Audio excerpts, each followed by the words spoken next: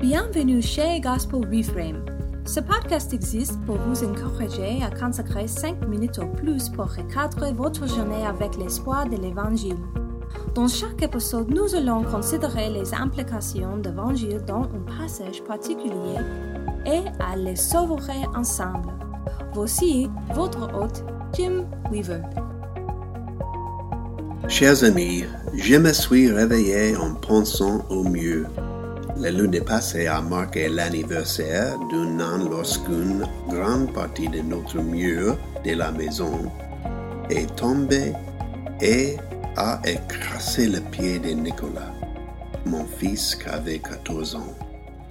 Ce matin a ramené un flot d'émotions alors que mon esprit rejouait les événements de cette journée. Je me suis également retrouvé à me poser beaucoup de questions. Le principal étant, et si je ne m'étais pas accroché à ces séchoirs à linge avec les enfants ce matin-là, et si j'avais emmené les chiens pour une promenade, et si j'étais sorti pour lancer le ballon avec mon fils, et si.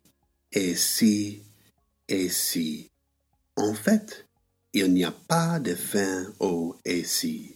En promenant les chiens ce matin, je suis passé devant de nombreux murs, certains bien construits et des autres mal construits, qui entourent chaque maison de notre communauté. Ces murs sont construits pour la sécurité, mais pour moi, ils avaient un message confus. Puis quelques passages de l'Écriture qui parlent de murs ont traversé mon esprit. Le premier était le Psaume chapitre 18 verset 29 qui dit « Avec toi, je me précipite sur une troupe en armes.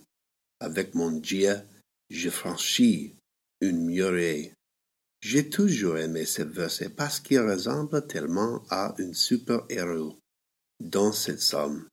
David exprime sa confiance en Dieu alors qu'il est contraint de faire la guerre.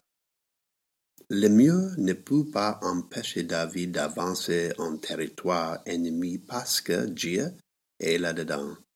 Le Saint-Esprit m'a rappelé ce matin que bien que Nicolas ait perdu à jamais sa jambe droite inférieure, il a acquis une confiance plus grande croissant au Seigneur. Cela ne veut pas dire que toutes les personnes qui traversent des situations difficiles résultent plus fortes de l'autre côté, mais pour le peuple de l'Alliance de Dieu, nous avons la promesse que le mur ne peut pas écraser le dessein de Dieu pour nos vies.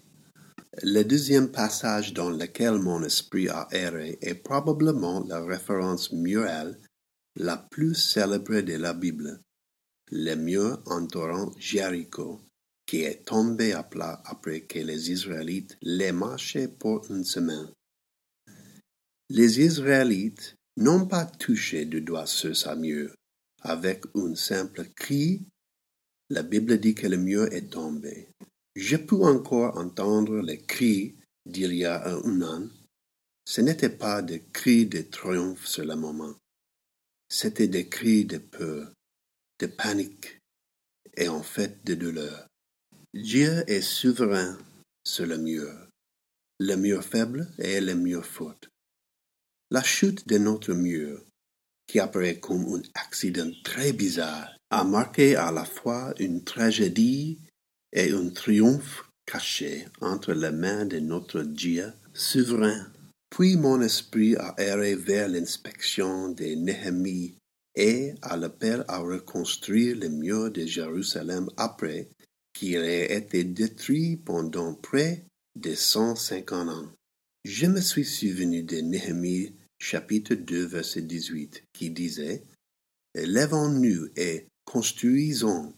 Lorsque le mur s'écroule dans nos vies, il convient de se lamenter et d'attendre que le Seigneur reconstruise et rétablisse. La patience est importante. Seul le Seigneur pouvait sortir Israël de la dérision et de la destruction. Reconstruire notre mur était la partie facile. Mais reconstruire nos vies et trouver une nouvelle normalité a pris du temps. Puis mon esprit a erré vers Hébreux chapitre 13, verset 12, où nous lisons. C'est pour cela que Jésus aussi, afin de sanctifier le peuple par son propre sang, a souffert hors de la porte.